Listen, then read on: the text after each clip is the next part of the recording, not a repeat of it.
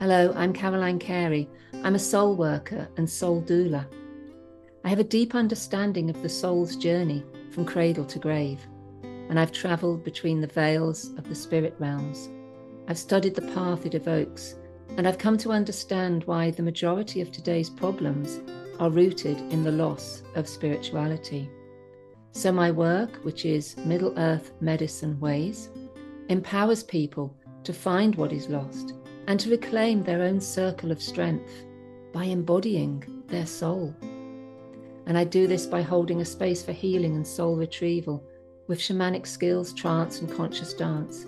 I love creative writing and poetry. Please join me in listening to these wonderful teachers and soul workers, the facilitators and the guides of spiritual and shamanic work. They all have something very important to share and are a great gift to our communities. I've learned a lot from listening to them. I invite you to also.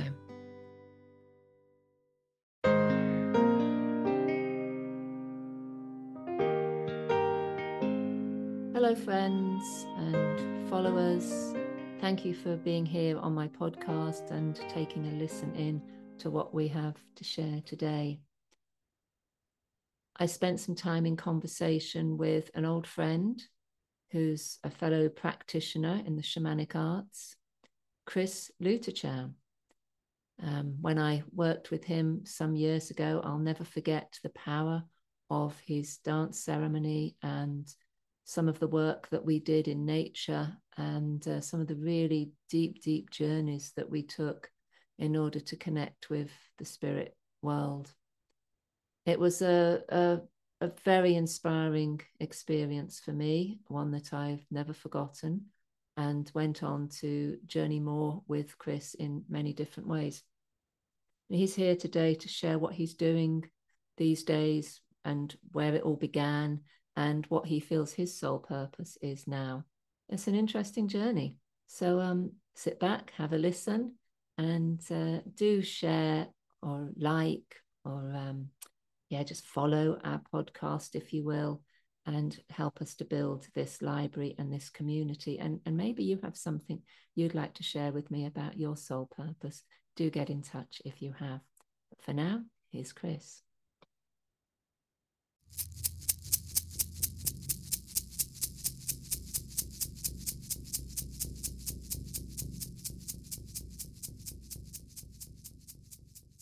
So Chris, it's really lovely to see you. We haven't seen each other for a while now, so it's a great way to reconnect and to find out a bit about what you're doing with yourself these days. And we'd like more information about your soul purpose. But tell me, how are things going for you at the moment with what you do? Share with us a bit about that, would you? Well, I am doing what I've done for many years. I run groups, shamanic training groups. I do 3-year training currently, and 1-year training is starting up. And then I have a more advanced group that also runs for 3 years. And then I do weekend workshops, introductory workshops, and now in recent years, I've begun to do online work also, which is something I had done a little bit for different reasons before COVID, but then I have continued to do that because it then can reach people from far away, from other continents. So there's some advantages to this technology here, just like you and I are sitting now and talking, even though we are in different parts of the country. Yeah, absolutely. I really. So, yeah, so the work is unfolding, and as it is unfolding, then I, on my own part, and now you talk about a soul purpose, also feel this deepening, continuous deepening of my own journey, my own understanding, and my own path with these teachings. And And that seems to be running parallel with the teaching work that I do. I spent some time also writing. I've published a couple of books, and I'm working on the third one here. So that's how it's been for quite some time. And then I do some expeditions in the wilderness. Lately, last one in to Mongolia. And those expeditions include bushcraft skills, survival skills, but they have the main focus is shamanism and living in nature and embodying the shamanic teachings. Because in the West, you know, the shamanism that's taught in the West is often taught in settings that are quite different than how it would be taught traditionally amongst the indigenous people. So to go into the wilderness and work with the teachings there, for me, and it seems also for a group of participants, is a great opportunity to experience shamanism in a more, you can say, old, ancient setting. You know, when we are surrounded by primordial forest, and we know there are wolves, we know there are bears, there are wolverines, eagles, and so forth. We may not see them, but we know they see us, you know. So it does give a particular feeling then when you are in the wilderness. So Chris, tell me, what does shamanism mean to you? Yeah, well, that's a real good question, because nowadays shamanism has had this great revival in the Western world. Maybe the primary force was Michael Harner, who wrote The Way of the Shaman, and then it took off with his work, and of course there were other people also who contributed. So it is kind of shamanism in the West. You could maybe call it contemporary Western shamanism. Is beginning to find its feet and take on its particular unique form, because it is in a modern, it's you know, being coming back to life in the modern Western world, where it has been gone for quite a long period of time. And in that process, there seems to be a phenomenon where the word shamanism and the word shaman are used in a lot of different contexts. And that can maybe be a bit confusing, and the term can be a bit unclear. So the way I see it, what it means to me is that you could say that there are two categories of defining shamanism. One is what scholars would term shamanism. So in other words, people who have studied very in depth the indigenous people that practice shamanism, and that the word, of course, comes from the Tonkus people, which is a sub-tribe of the Evenk people in Siberia. So scholars have very concrete definitions of shamanism. Scholars can also disagree a little bit, but basically they do agree that a shaman is somebody who can go into an altered state of consciousness at will, they work directly with spirit guides and spirit teachers and spirit animals, and they can go on a journey what could be termed the flight of the soul into other realms, into other worlds, other dimensions, and their function is first of all to do healing work, to bring healing to the community in which they live. They also work with divination, and they guide the people through their ability to enter into other states of consciousness. And their function, therefore, you could say, is primarily to make sure that there's a harmony between the people, between people and nature, between people and the spirit. So that is the one category of definitions of shamanism. Then when something is introduced into a culture, like shamanism is being introduced back into the Western culture, just like yoga and Tai Chi and meditation and so forth, then the word shaman in some circles, in some areas, mean a lot of other things than the first category I was talking about. And so you can have shamanism, the label shamanism, be used in all kinds of context.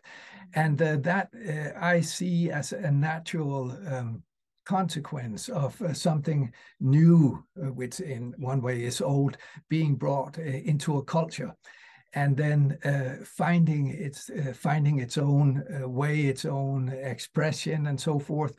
And many words, they change their meaning over time. So shamanism is definitely an example of that, of a word that its meaning is expanding, so to say, amongst certain groups of people. And then there are maybe other groups of people that stick to the old, very concise and precise definition. And it's always been so that cultures evolve and renew themselves by taking in input from other places, from other cultures. And that is very much happening with shamanism today in the West, and yourself play a role in that also, in reintroducing shamanism. And I think it's quite remarkable how much interest there has been in shamanism since it first began to be reintroduced maybe in the late 90s, in the late 80s, and then in the last 35 years or so, what used to be fringe is now a concept that everybody has heard of. They may not, people may not all know a lot about it, but it has become a concept that is widely known today. Yes. And but the essence, as I see it, is that it is about bringing a connection to the natural world, to the spirit world, and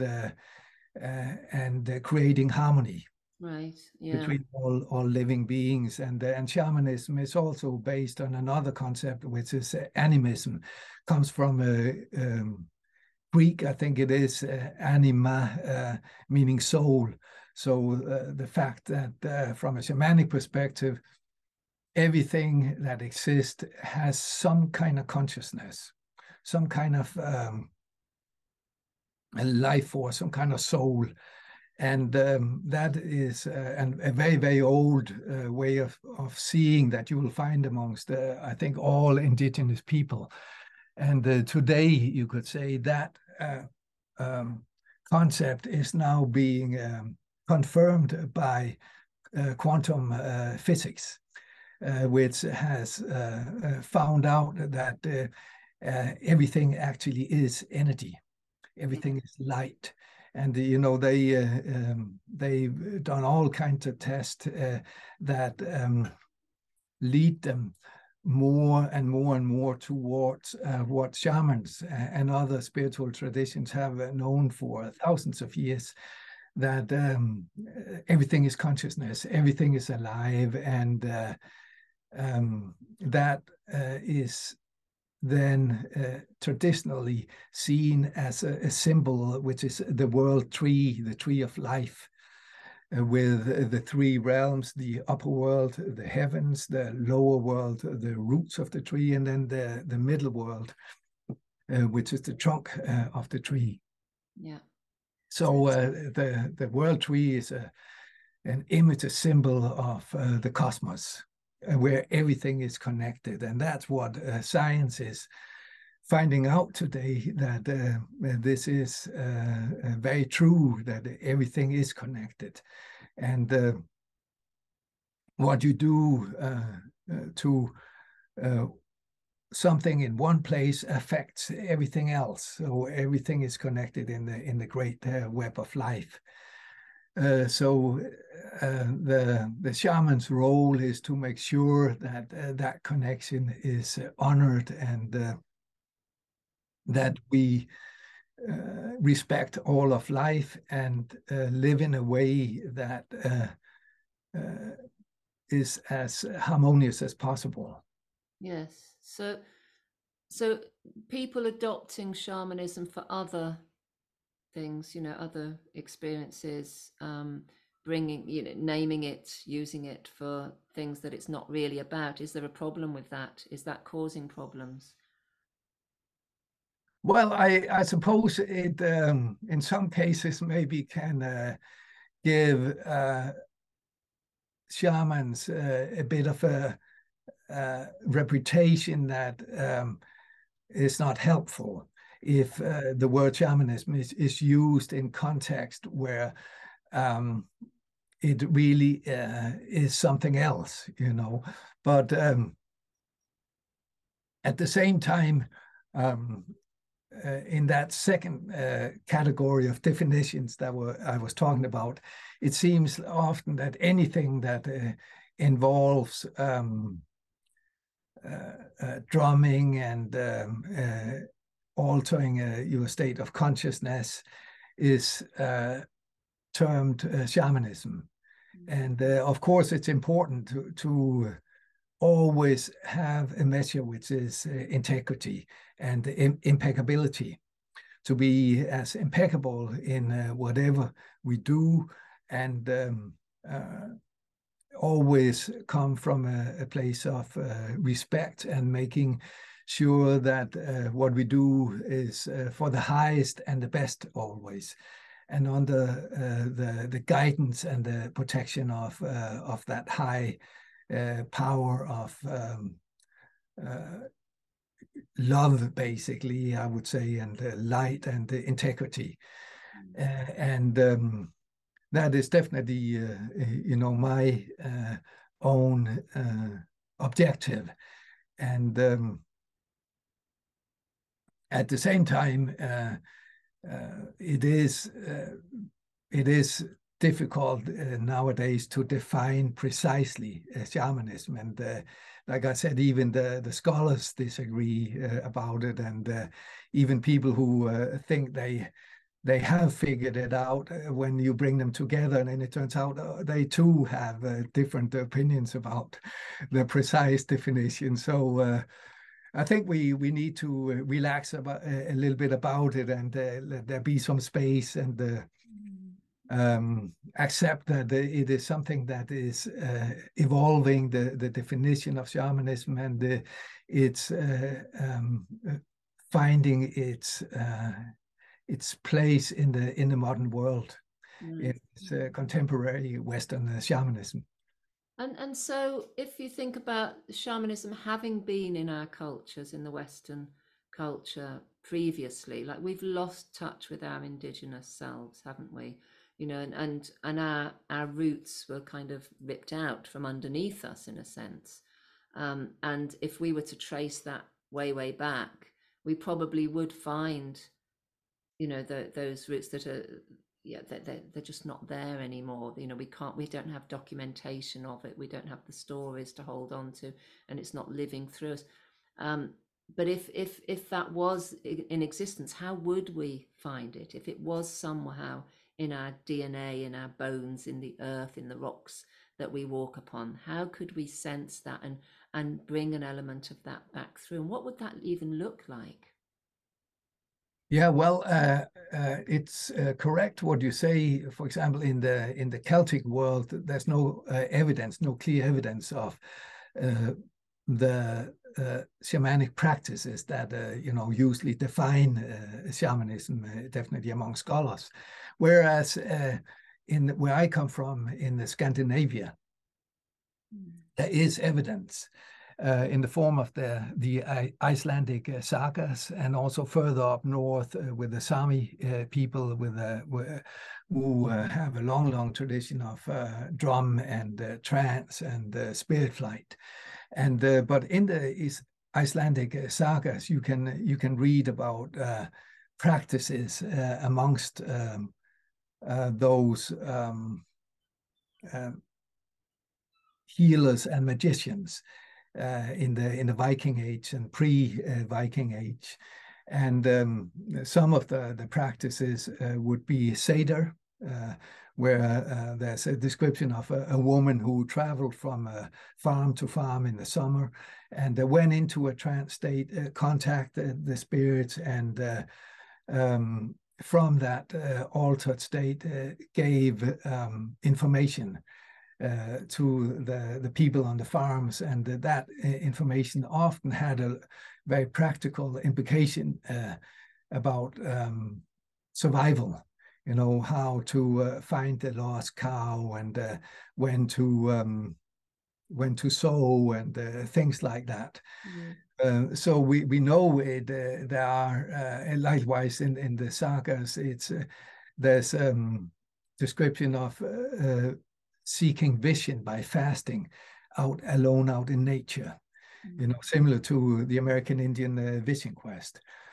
So in that way, in my own background, and also because Greenland is part of Denmark, so I also grew up with the Inuit children, and so I was very familiar with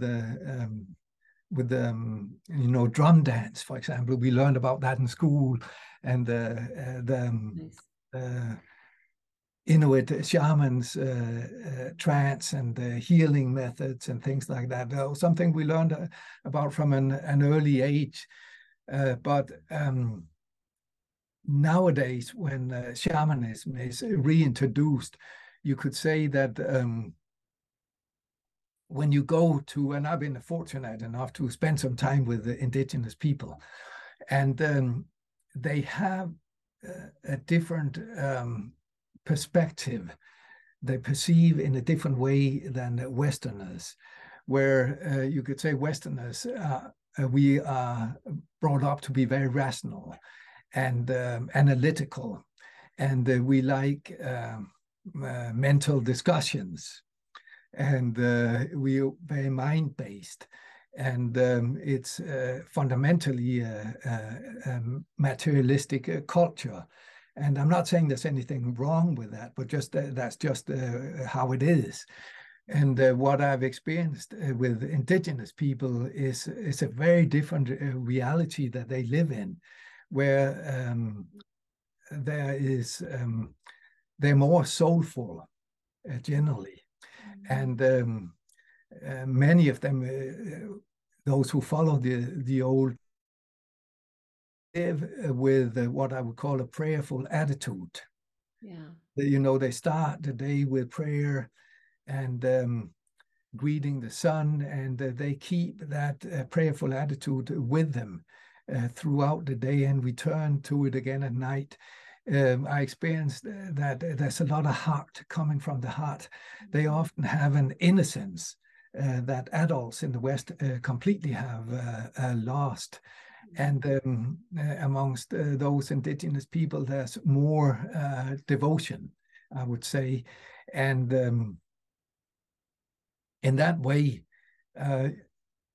when we in the West reintroduce shamanism, we don't have the cultural ground for it. So we are introducing shamanism into a very mind-based culture and into a very materialistic culture. And of course, that's going to give some issues. That'll bring up some issues because we generally don't have the consciousness and the state of mind that the indigenous people from whom these teachings come, they have, you know.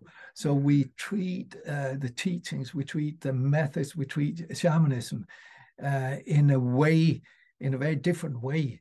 And that can give some issues. So I think one task for people who work with shamanism in the West today is to realize this, that you can't just plant shamanism into the West and then expect it to be totally, authentic and take root immediately.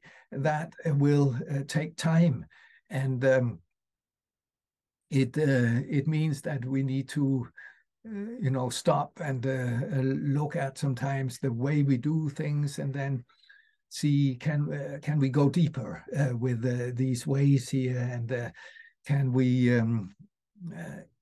listen to what the indigenous people are saying when they point out the things that they feel maybe we don't do in a way that is respectful enough. So to listen to those indigenous elders and say, okay, yes, maybe they got a point, and maybe there are some things we need to change here. Yeah, no. So that the contemporary Western shamanism does not become too mind-based, and so that it has, so it's real and really rooted in the earth, and really rooted in the heart, and rooted in the spirit world, and not so mind-based, which I definitely feel it is in the West. So that is something that will take time, and it's a gradual process to really integrate shamanism in a way so that it is aligned with its essence, with the beauty of shamanism, and as you can experience it amongst indigenous people. Yeah, and that brings me to the some of the work that I do is to help people to reclaim a sense of their innocence. So it's like coming back to that innocent mind, that curiosity, fascinated self with nature, that childlike, wow, this is a magical place that I live in, and to reclaim some of that. Yeah. So which brings me to the next question for you is like, well, and you've shared some of that about as a child, you were growing up amongst some shamanic beliefs and practices. So yeah, how did it come about that you do what you do today? Where did it begin? Well, I suppose what I was saying before, it really caught my attention as a child when I heard about the drum dance from Greenland, and other practices from Greenland, and other practices, shamanic practices from the Sami, the reindeer herders in Lapland. And when I was in my early 20s, I read a book by a Danish author. He was first lieutenant in the Danish army, and he wrote about American Indians and the Vision Quest. And there was not much detail about it, but he mentioned it in this book here. But there was enough detailed in the description there that I instantly knew that that is exactly what I was after, and I wanted to do that. So I went up above the Arctic Circle and into the wilderness and lived there for quite some time. And there I then began to do these vision-seeking ceremonies, where I would fast for 4 days and 4 nights. And that's how it really began for me on an outer level, like on the level of taking action. However, on another level internally, it had started earlier on with dreams. So I had dreams where I met animal spirits, and this, of course, was before there were any books about this, and way before internet and those kind of things. So I couldn't quite define what I was experiencing in my dreams. I couldn't put it into a context. But then in my dreams, I also learned about the shamanic journey. Not the drum journey, because there was no drumming, but I went on journeys, for example, to the lower world in dreams in my early 20s, and began to explore those realms, and it had a huge impact on me. And then when I, many years later, came across Harner's book, The Way of the Shaman, then I went, aha, this is what it's, that's what I experienced in those dreams many years ago.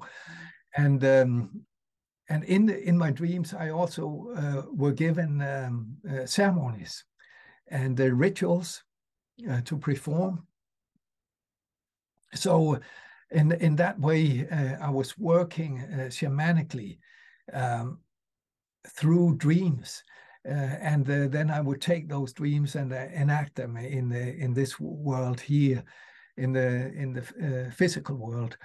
So and then eventually I began to learn about the way of shamanism in different cultures. So I traveled to many places and experienced shamanic ceremonies in different cultures. But I think you could say that my main approach has always been through dreams, and then through fasting in nature, and seeking vision, seeking guidance in nature. And that is something I have continued with ever since. I've tried to do a vision seeking once a year. I haven't quite managed that, but I've done a lot over the years, and did one last year, and will definitely do one again this year. So in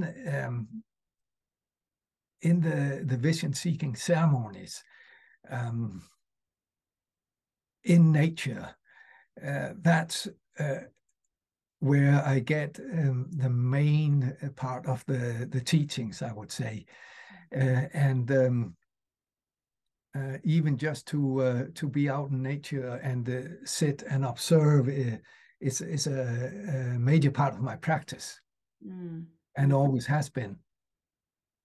So that and then combined with learning from different people over the years, that has been my path, and that's been where my heart has been. Yeah. So you would call that your purpose? You really get that this is what you're here to do? and what you're here to bring to society? Yeah, I've always been very clear about my purpose since I was a child, actually, and the way I kind of define it is very similar to what you just said, but also part of my purpose is to hear the whisper.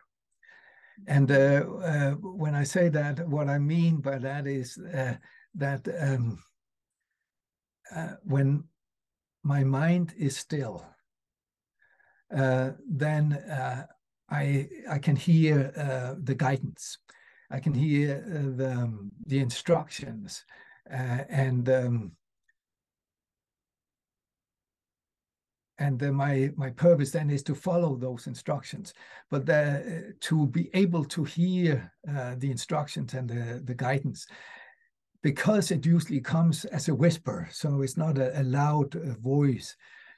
I need to become still first, and that's why I sit outdoors a lot and just observe, and then I do the vision seeking ceremonies also, and they usually always take me into a place where I become still, where the mind becomes still, and then I from that place get the guidance about what's next, the next step. So you're really practicing what you preach, aren't you? Oh, that has always been my way. That what I did was for myself, first of all, to embody it myself.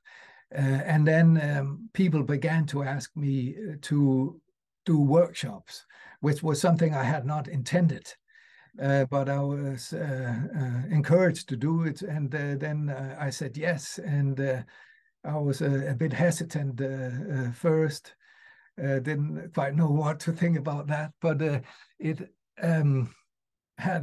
turned out well, and then I began to enjoy doing it, and I can also definitely feel a joy in doing that kind of work, and a fulfillment in it when I can pass a little bit of teaching and experience, my own experience, onto other people, and see that maybe it can do some good. So there's a fulfillment in that. Absolutely, and that is what soul purpose is, isn't it? Like I always believe that when we're really fulfilling our purpose and why we're here, we feel joy. We feel that level of fulfillment and self-realization. It's like, this is what I'm here to do, and I feel good about it. Mm-hmm. And how would you help others to come to that place in themselves, to really know what their purpose is? Because you're not teaching people just to become shamans, are you? You're helping them to really reconnect to nature. There's all kinds of things that you're offering to people.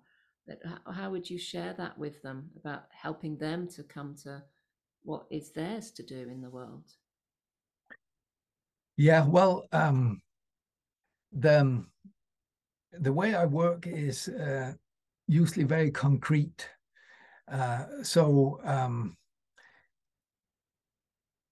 to say to people, for example, every day, connect to nature, even if it's just for a minute. So you can connect to a tree, or this time of year, there's all the birds that are very active, like the robins that are in people's gardens and in the towns and so forth. And if you just take maybe just a minute to observe the robin, and see maybe when she's picking up an insect and taking that insect and flying it over to the nest to feed the young ones. Then you have then, first of all, you have stopped the talk in the head to some extent, at least. You have calmed down, you quiet it down, quiet the mind down, and you become more present, and you're learning something. Plus, you are connecting to the great circle of life, to the web of life. and you're seeing a relation, the bird or the tree, and you're learning from it. So I think if you begin from that place, just taking a little bit of time to connect and not just being in your own self circle, not just being in your own thoughts and emotions, but connecting with something that's very real, where I would say maybe your thoughts and emotions, those patterns of thoughts and emotions, are not so real because they come from the past. They are often repetitions of patterns from the past, and therefore, if you live in that world of thought and emotions, maybe it is not the most real reality you could choose. Whereas if you begin to focus on something that's very real, such as a tree or a bird or a butterfly, then you have taken a step out of the mind, and you begin to touch into another part of yourself, which is your spirit. So it's your heart and your spirit that can connect directly with the bird and experience the bird and experience the butterfly and the tree. Whereas if you do it from the mind, if you're just observing from the head, from the mind, then you will label, oh, it's such and such a tree, and you will go to that place of labeling and defining.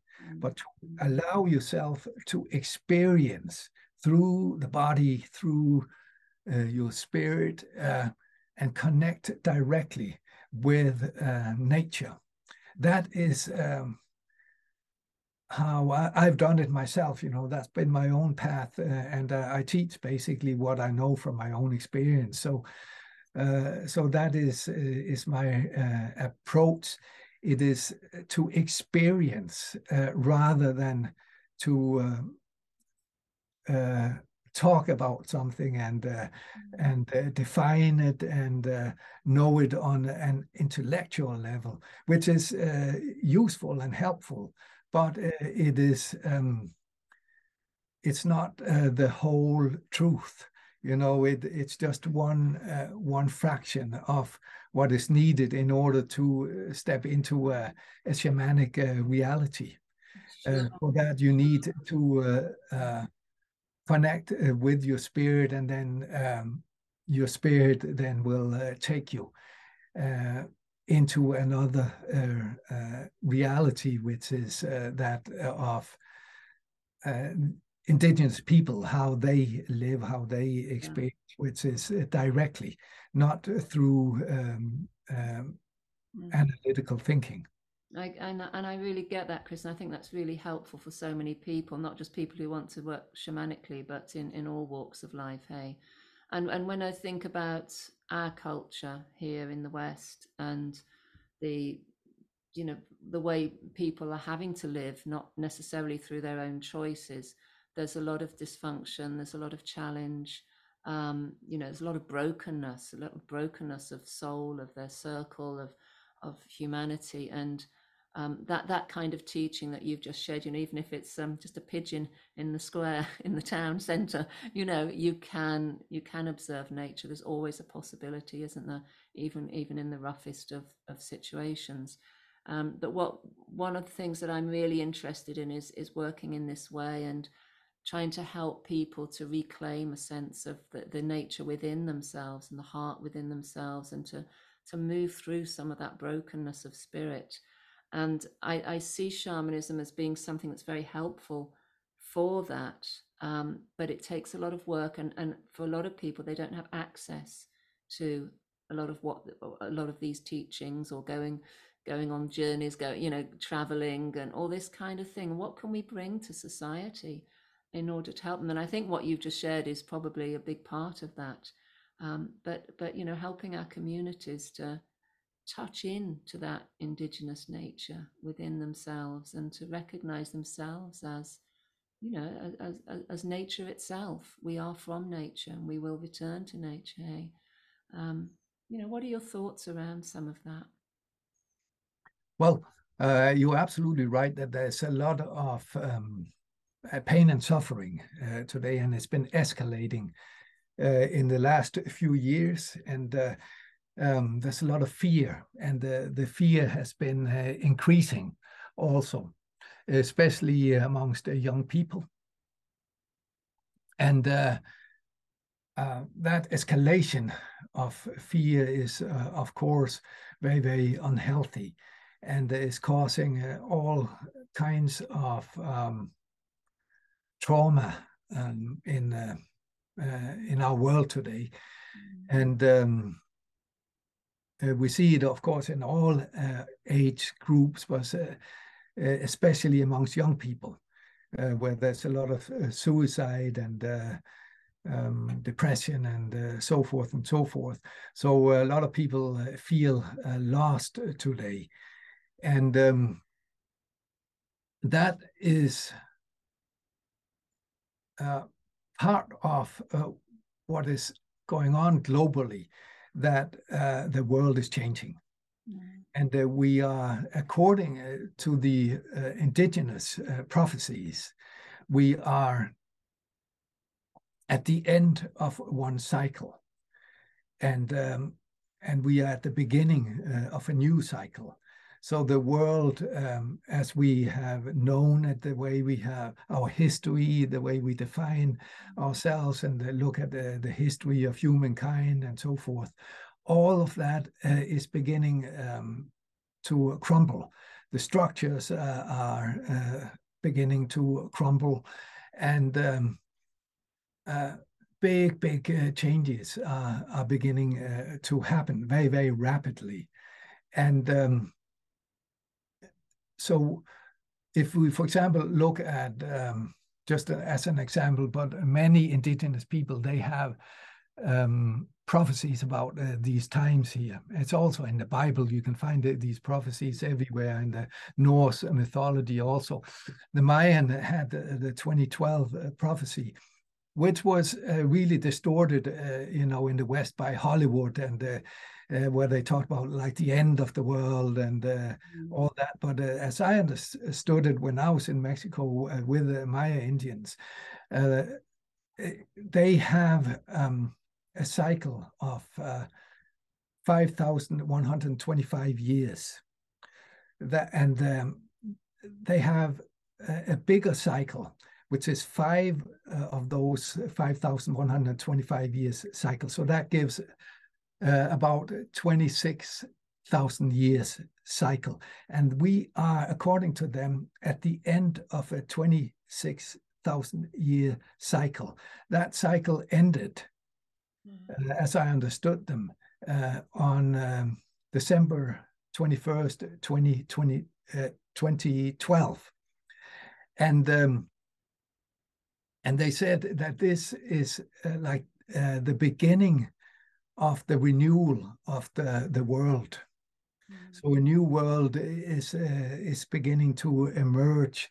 And as always, when something new is coming into existence, there's a transition and a birthing, and that is usually painful. So from what I have heard from indigenous people and their prophecies, they all talk about the same thing, that this time is the end of one very long cycle, and the Maya say 26,000 years, and then the beginning of a new one. And so in that process, when we need to change our outlook, we need to change our awareness and our perception and our culture, everything is being slowly beginning to be renewed. Then there's going to be forces, there's going to be fear, there's going to be forces fighting against each other.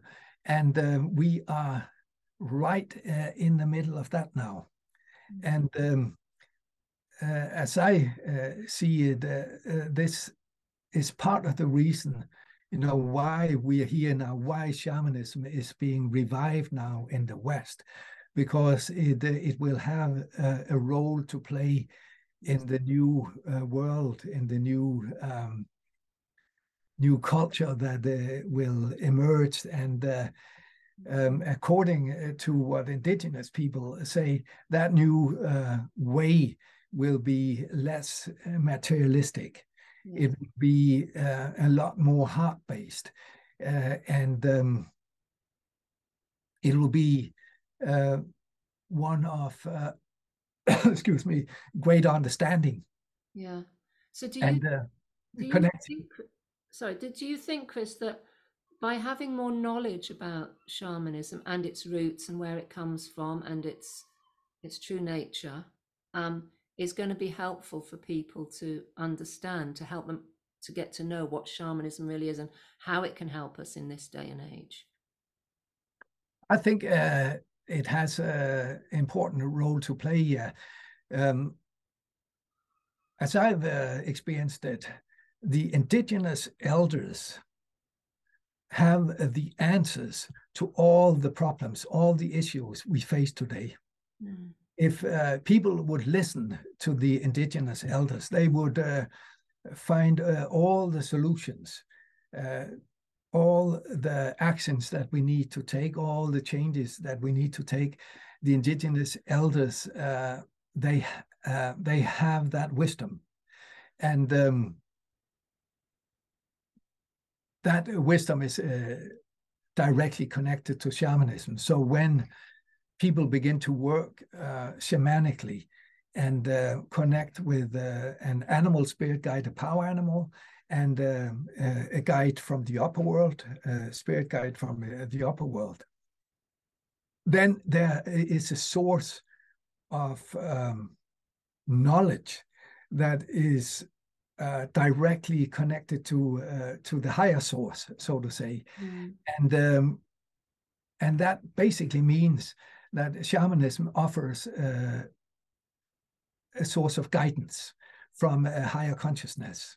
Yeah. Where if you seek guidance from the culture around you, it may not be always the most wise guidance you get there. Likewise, if you seek your guidance by thinking from your own head, that usually doesn't have a lot of deep wisdom either.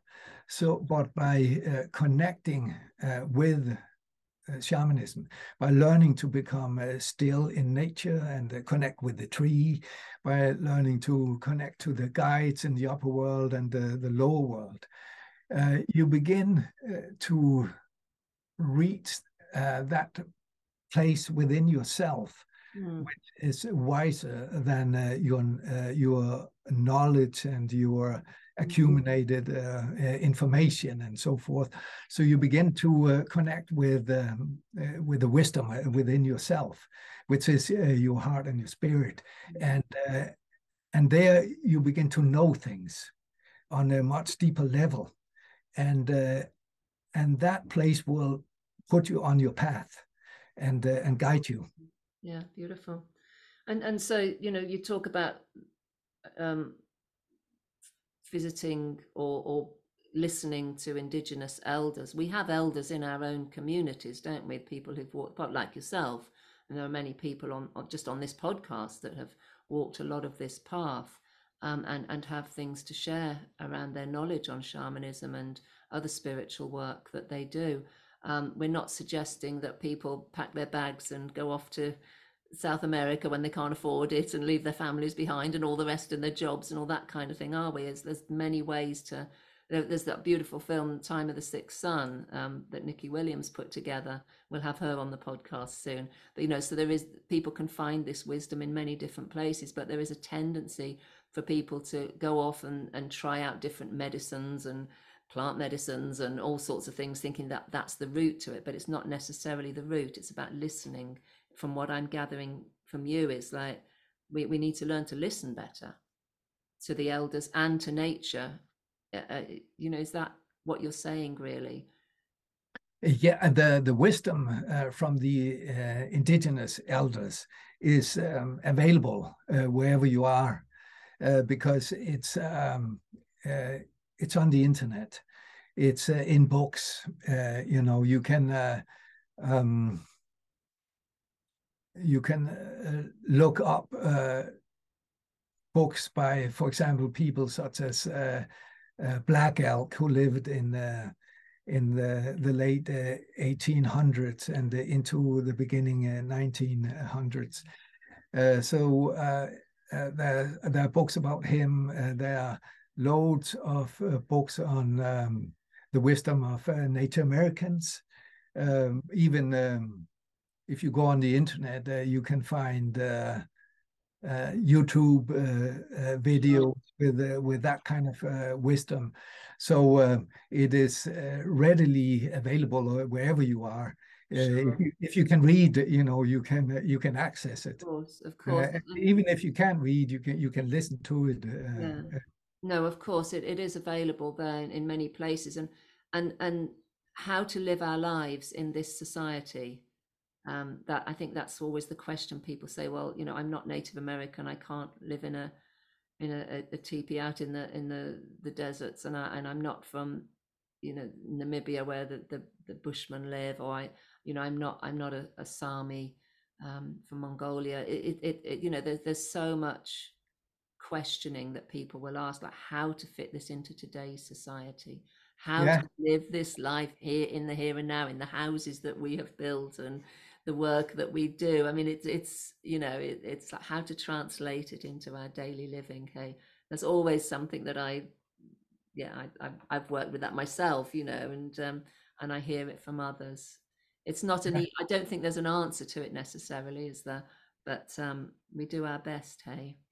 Well, as I see it, it is available to us wherever we are. Like I said, if you just spend a minute watching that bird, just spend a minute looking at a bush.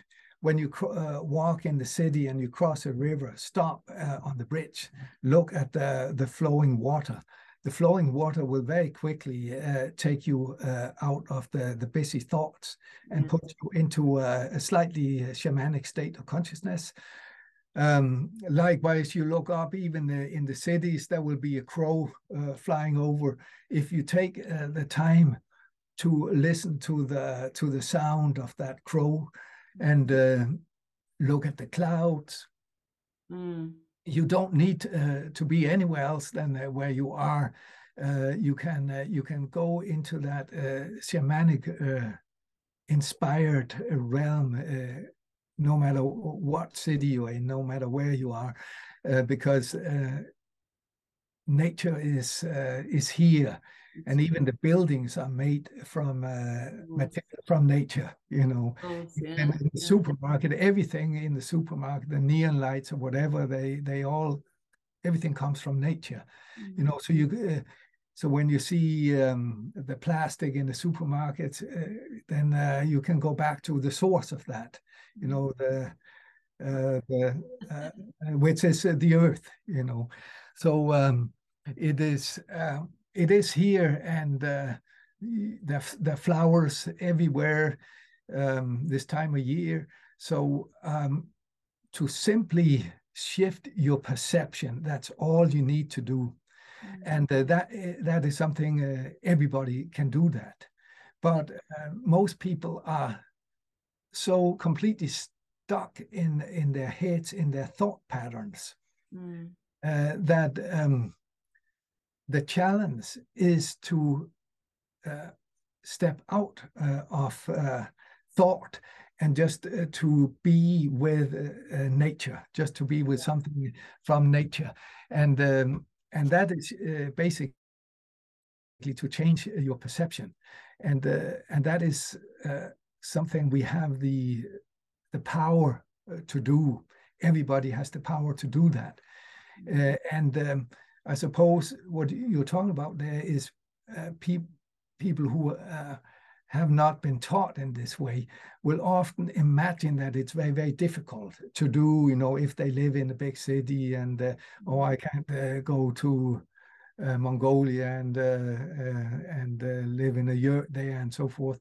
But it's simply just a matter of changing your perception, even if just for a moment. In our society, of course, we've been trained to get out of the head by using drugs, drink, alcohol, get stoned, do something other than focus on nature, or dull your mind by using a substance, and that's not the answer either, is it? So yeah, well, the substances give a little bit of relief from being constantly living under the gun, so to say, of your thoughts, the way you have been educated and trained and programmed to believe that everything is based on the mind, and then the mind is the most important thing. And so we have defined reality, which is rational and analytical, and that has put people into their heads. And so they are in those constant thought patterns with emotional reactions to those thoughts. And to shift from that into connecting and experiencing directly something in nature, that is it's not as difficult as we tell ourselves it is. We imagine, oh, I can't make that shift. But what I'm saying is that everybody has the power to do it. And everybody could do it right now in this moment, simply by looking out the window, taking a couple of deep breaths, and then something else happens. The mind quiets down, and you are altering your state of consciousness. You're changing your perception, and you're coming a little bit closer to a shamanic perception. You're coming a little bit closer to how indigenous people traditionally are trained to use their perception, right? Where it boils down to perception. And that's having curiosity, isn't it? It's like for that childlike curiosity. Just be curious about what's out there and let your attention be held for that moment. Hey, that's beautiful. You've shared so much, Chris. I mean, this is really very, very rich podcast that we have to offer people here, and I love what you share. You have such a passion about it. You have such an authority, in a sense, on this subject. I think this is going to be fascinating for people. I'm not going to edit anything out of this. I think this is great. Do you have any last things you'd like to just share with the people listening here that you feel is really important? Maybe something you haven't shared yet, or is there something in particular that you would like people to know about you or about the work that you do? Well, now you mentioned curiosity, and I completely agree with that. And when you seek to awaken curiosity within yourself, when you seek to awaken a sense of awe and wonder, and a bit of playfulness, then it is through those childlike qualities that you can enter into the magic of shamanism and the magic and beauty of nature. And that is when I lived in the United States, in the Southwest, the Navajo called the Beauty Way. And as I understood what they said, were the Beauty Way is based on those childlike qualities being alive in you throughout the day. And when you awaken that innocence, that trust, the sense of awe, when you look at a tree, a sense of wonder, when you see the bird fly up on the high up on the sky, then you begin to live in beauty. And again, everybody has the power to do so, to make that change. And that's what we what we focus on in the workshops I do. And I run 3-year training. Next one starting up in 24. I have a 1-year training starting up very soon here, and then I do weekend workshops, and I do just half-day workshops online also. And all of that work, and also the books I write, they are about coming home to that place within ourselves where you can experience that beauty and magic, and basically step into that shamanic realm. Yeah, beautiful. Oh, it sounds very rich, and a great offering to be giving to the communities around us. Thank you so much, Chris. It's been really lovely to connect with you, and we've got lots of wonderful information here from you.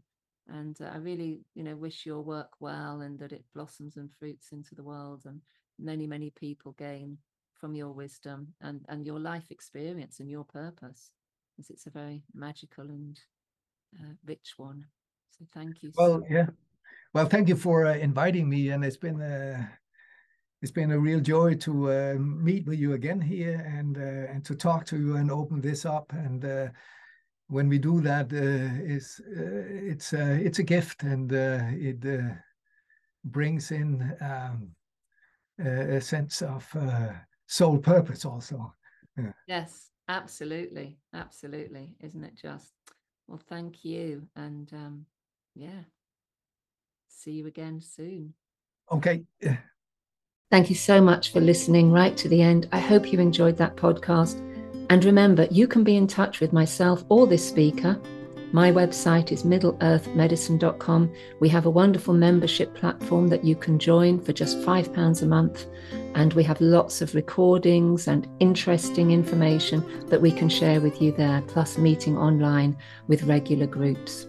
You can also find the details of our speaker in the box below, with their links, their websites, and a little bit of information about them. Thank you for joining me and being part of this Middle Earth Medicine community. I hope you'll listen to our next show. Please follow, share, like, whatever you can do to help this community to grow. We really appreciate you. Thank you.